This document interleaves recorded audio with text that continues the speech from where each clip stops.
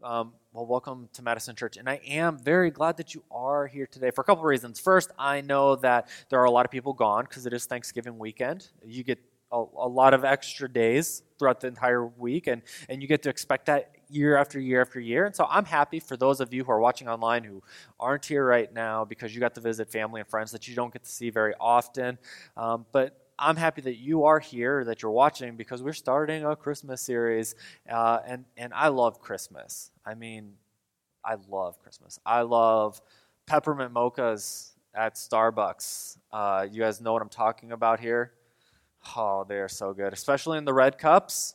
The red cups does make it taste better. I can't explain it. I managed a Starbucks for years. They look like the same cups, but they really do taste better. I love Christmas music at the store. Little NSYNC action for you, throwback.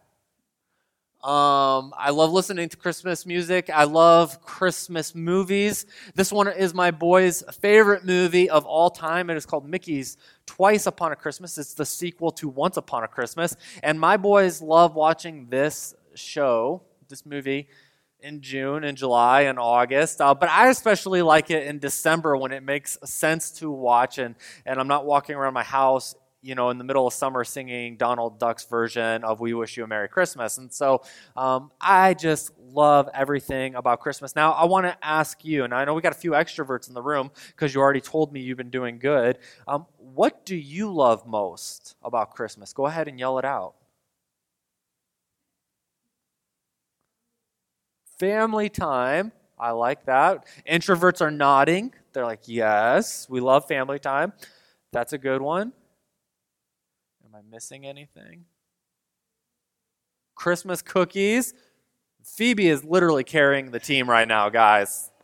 You guys are like, what? Okay, do we need to talk about what Christmas is? Like, do you guys remember that? Once a year, you put a big tree in your house. That's the only time that it's acceptable to cut a tree down outside, bring it in, throw some lights on. You buy presents. Is this ringing bells? Yeah, okay, Christmas. Okay, well, okay.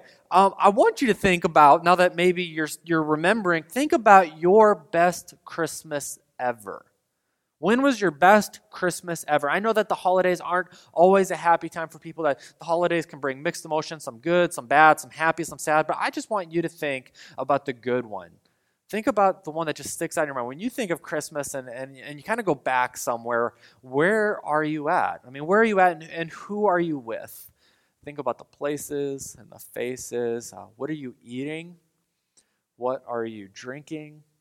How old were you? Were you a little kid, teenager? Were you a new parent? I mean, when was this best Christmas that you ever had? What made it the best? Was it something that you got or something else? Now, I get to share with you, because I'm the one with the microphone, what my favorite Christmas was. But my favorite Christmas was actually on a Christmas Eve, and it was before my sister was born, so we'll say I was 5 years old. And before my sister was born, on Christmas Eve, we always celebrated Christmas on Christmas Eve because on Christmas we'd be traveling or going to church or something. And we didn't go to church a whole lot when I was little, but we went on that particular Christmas Eve, I remember, because I could not wait to get home. I could not wait for church to get over so I could get home and celebrate the real reason for the season, my Christmas presents. I know, I'm probably like every 5-year-old you knew, okay?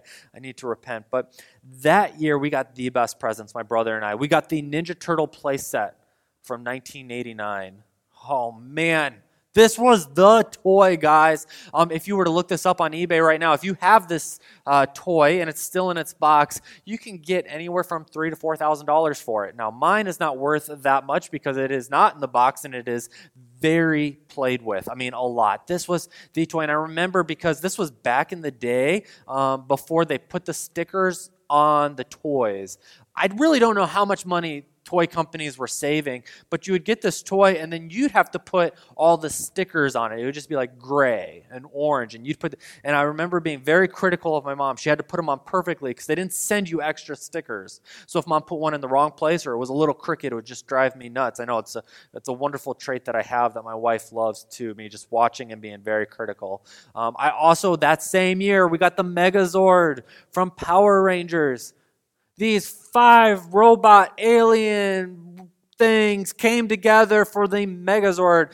Never once in all of my watching Power Rangers did I ever see these things by themselves doing things. Like they were 5 separate, but the only time they ever came out was when they came together. So it was like, why is it not just one piece? But we got these and it was awesome. This toy, if you have the original 1993 model, not the remakes of recent years, if you have the original 1993 model, also worth a couple $1,000s. This was the best Christmas ever. I can remember it so vividly. My brother, when I asked him what he remembered other toys. And so he even had a good time. He remembered it. These toys provided us countless fun over the years. And fast forward a couple decades, I'm a lot older now, a little bit heavier, got less hair. I also have a couple more kids. And on December 30th of 2015, my first son, Oliver, was born. And he was actually 10 days late. He was supposed to come before Christmas. He was very patient. He actually waited until after Christmas. It was very nice of him to do that. Now, some of you are thinking, don't you have more than one son? And you're right, I do. My other son is a little less patient. He came on Christmas Eve in 2017. He wasn't supposed to be born until the week after Christmas. And so Elijah said, nope, I'm ready to go. And at 3 a.m. on Christmas Eve, he came, and about 5 hours later, I was here speaking a message, because who are you going to call at 3 a.m. to continue a teaching series? No one. You're the man. And so Christmas is so much better because I get to celebrate my favorite people. I get to celebrate Christmas and all the things I love, but also my 2 children. It is an awesome season for me. But as much as I love Christmas, I know that I don't have the same sense of wonder that I used to. I mean, there was a sense of wonder when you're a little kid. You're giddy and really excited, and you can't wait for Christmas, and weeks and days, and the night before, you really just can't sleep. You're just so excited. And I know because my son's been talking about Christmas for 2 months. The only reason I know that they know what it is because they're watching Mickey Twice Upon a Christmas in June, right? And so they're like, we can't wait for Christmas. And they also know that around Christmas is their birthday. And so to them, they're so excited. But you lose the wonder as you get older, and part of it might just be disappointment. I remember one year I wanted an Xbox. My brother wanted a GameCube. Santa brought a GameCube. I was really disappointed that year. But maybe more seriously, you've had a lot of disappointments around the holidays. Just year after year, people constantly letting you down, or conflicts or reminders that the holidays just aren't as happy as you want them to be, or as they are for other people. And so we can kind of move away from that wonder the older we get, the more cynical we get. Maybe because it's already a busy time of year for everybody. There's extra shopping, there's extra cooking, there's extra things to go to. I've got 2 extra birthday parties to plan and pay for. So for me, it's already a really busy time of year. And perhaps you are so busy that you don't really ever get to slow down and enjoy the Christmas season anymore, because you're just constantly going. And then pretty soon you're like, wow, where did December go? Where did Christmas go? This year was so quick. I can't believe it's January. And so maybe part of why we lose the wonder is because we're just too busy. But maybe it's for one of those reasons. Maybe it's a different reason. But whatever it is, I think that we would all agree that we lose a little bit of the wonder with Christmas as we get older.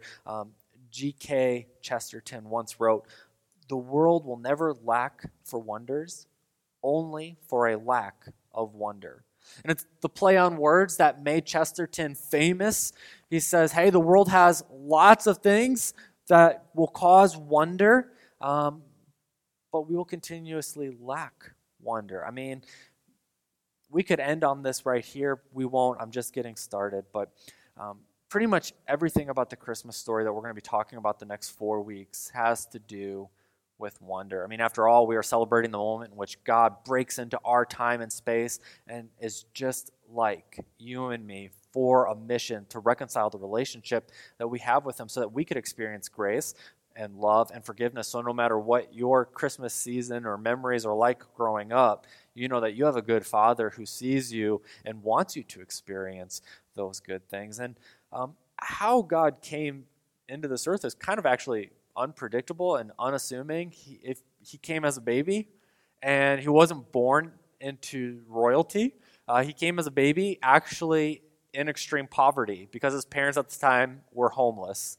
And they were immigrant, kind of refugee situation going on where they were fleeing from one country to go to another because of the climate of the country, not like the weather climate, but the political atmosphere in which they were killing people. And so they had to go home, and they were fleeing from one place and going to the other. And so Jesus comes as a baby to a homeless family in extreme poverty, running from a government.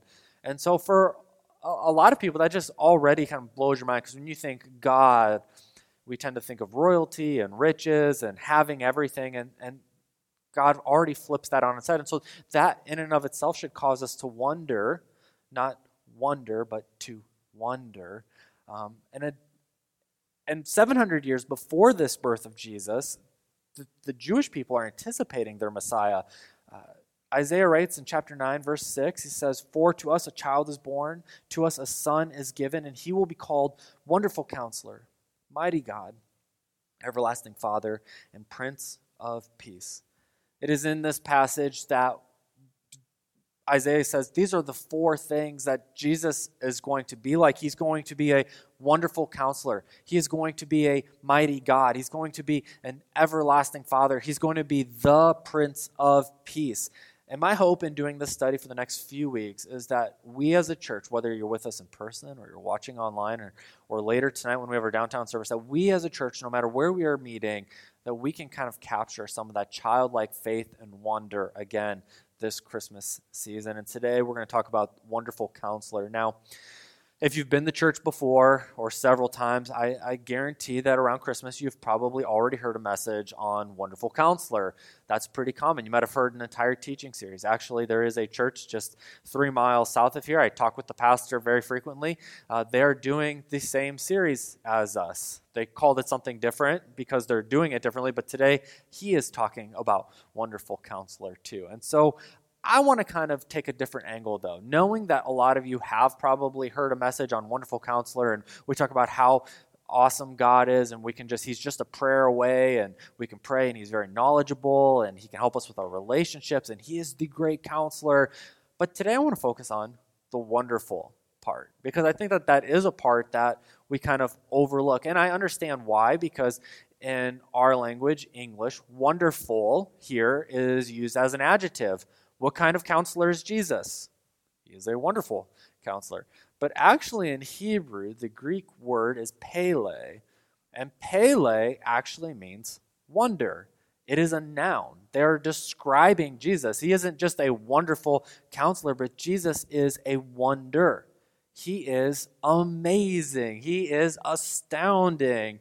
And so that is a word that doesn't quite translate very well into English, but if we could capture that wonder of Jesus, it might help us capture the wonder of this season again. What is wonder? Well, Dr. Neil Burton in Psychology Today has this great definition of wonder I want to read to you. He says, wonder is a complex emotion involving elements of surprise, curiosity, contemplation, and joy.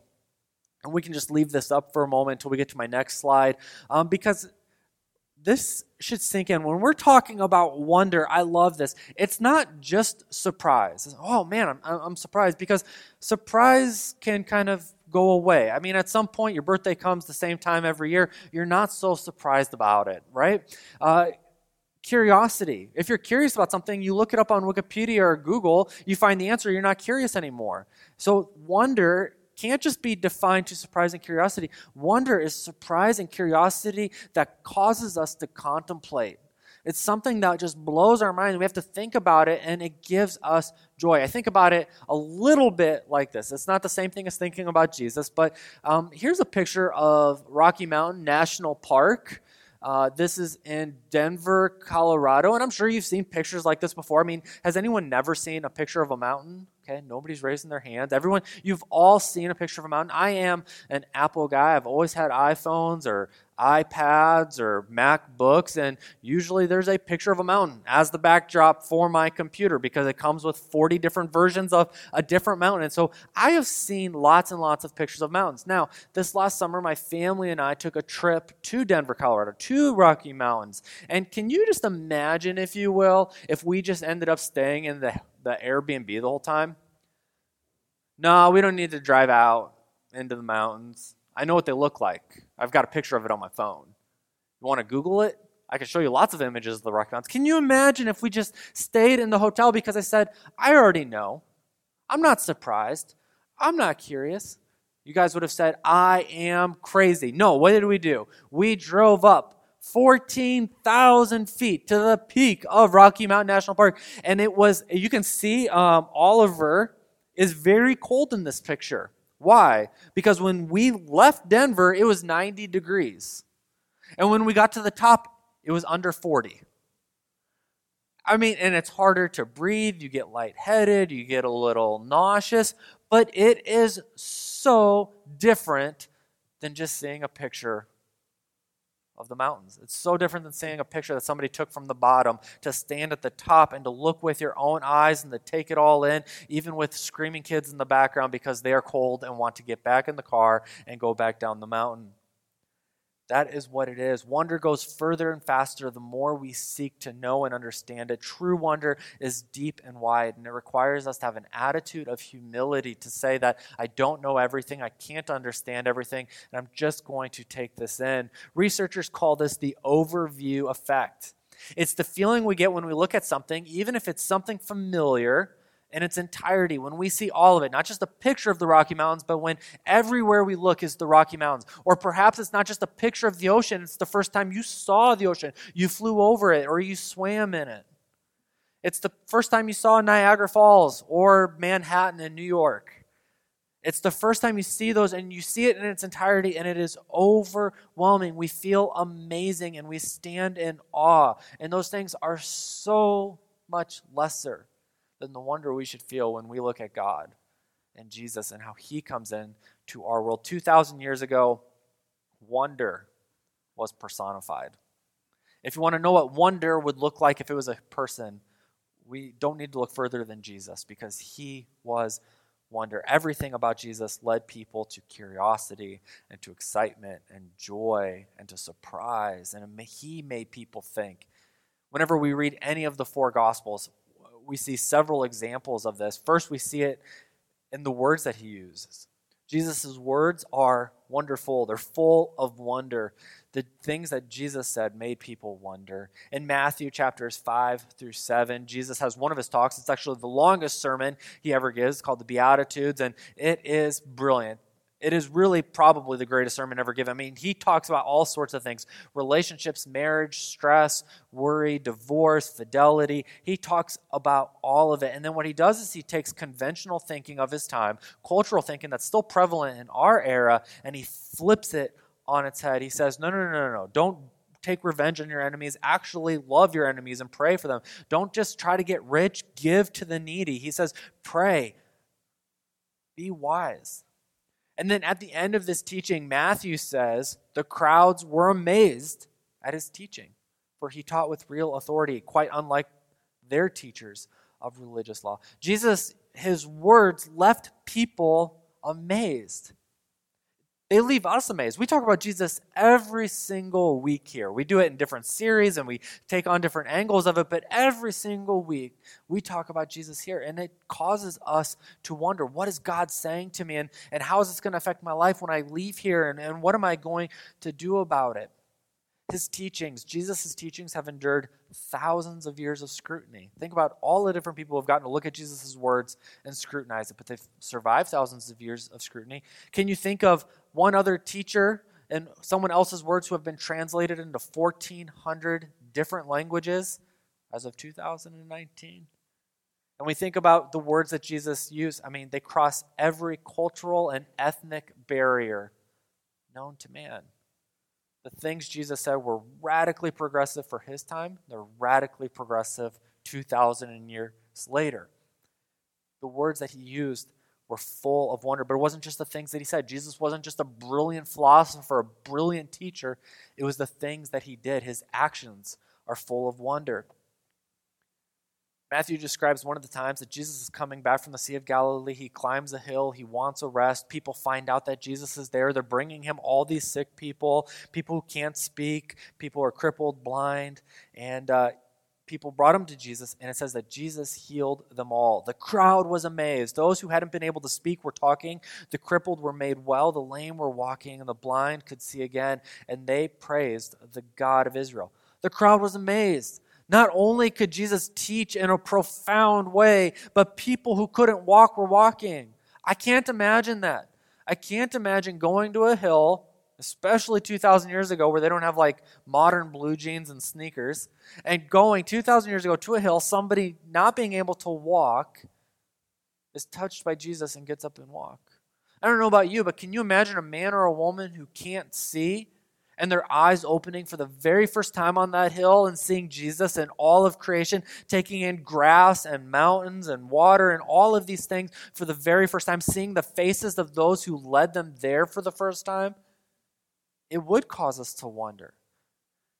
And so if there's a challenge today, and there's a couple of them, but if there's a challenge today, it is that when we read the Gospels, Matthew, Mark, Luke, John, it doesn't matter. When we read them, can we slow down how we're reading and find the wonder in the things that Jesus is saying? Can we find the wonder in the things that he is doing? What are the things that make us curious? What are the things that surprise us? What are the things that make us think? And what are the things that bring us joy? That is wonder. And it's not just the things he said, and it's not just the things that he did. It is his birth. And this is something I say a lot at this church, and I'm going to probably continue to say it because the most unique and amazing and wonderful thing about our faith is just how different it is. God doesn't sit at the top of the mountain and send a prophet and say, this is how you can get to me. This is how you can find me. God himself comes down from the mountain and says, come, follow me. And he leads the way, and he takes us.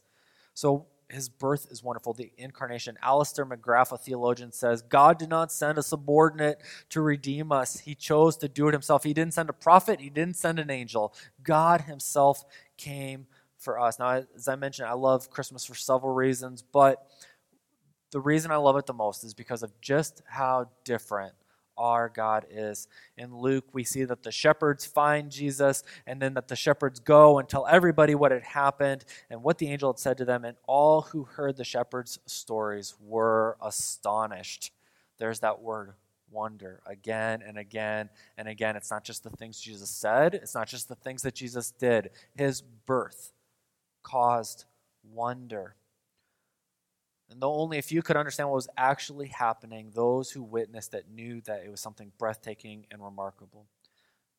Jesus really is a wonder, and our faith is a wonder, and Christmas is a wonder, and it wasn't ever meant to be something that was just a wonder 2,000 years ago. It wasn't just a wonder when Jesus was saying those things 2,000 years ago or doing those things 2,000 years ago. Jesus remains a wonder today. I believe that because of Jesus, that we can experience that wonder still today, that you could experience that right now and tomorrow when you wake up and next Friday night when you're going out on your date. I believe that you can experience the wonder of Jesus every moment of every day, that we can be truly captivated by him because he is living in us by the power and through the Holy Spirit.